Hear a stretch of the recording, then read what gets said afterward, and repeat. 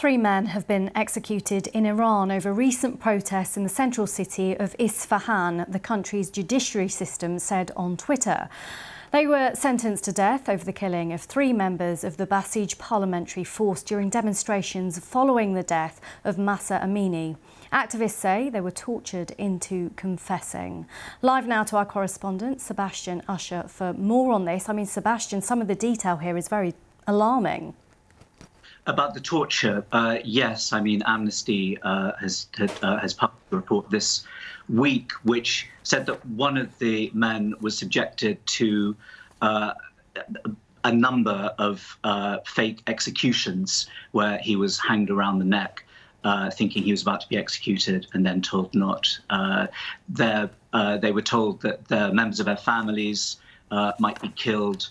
Another one of the men was hung supposedly by his ankles upside down. So they were, almost certainly it would seem, that they were put through a series of torture that resulted in confessions. Amnesty International has said that they're tainted by the torture of those confessions, that the trial was rushed through. As you said, this happened back in November in Isfahan at the peak of the protests that had erupted after Mahsa Amini, the young Iranian Kurdish woman, died in the custody of the morality police, which set off this immense challenge, really, to the very core of the Iranian state, the Islamic State. So the feeling is that this is a message, again, to the protesters, which, I mean, the protests have largely faded on the streets, but there are still many gestures that are being made online and elsewhere by people in support of the demands that were made to ease the restrictions on women, the hijab particularly, but many other issues too. That's continuing.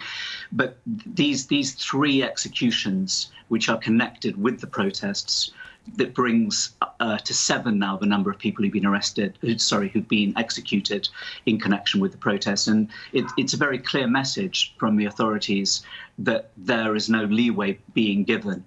And we've seen in the past few months, as the protests have faded, the authorities have made quite clear that they're not giving way on the issue of hijab, that there are other measures that are being brought in. They're trying to make it less confrontational, but they're making quite clear that it remains, a core element of the Iranian state as it is, and that the authorities are not going to allow it to be challenged. So I'm sure that this will again raise a protest. Probably much of it will be online again, by people who still very much want to see change in Iran, both inside and outside.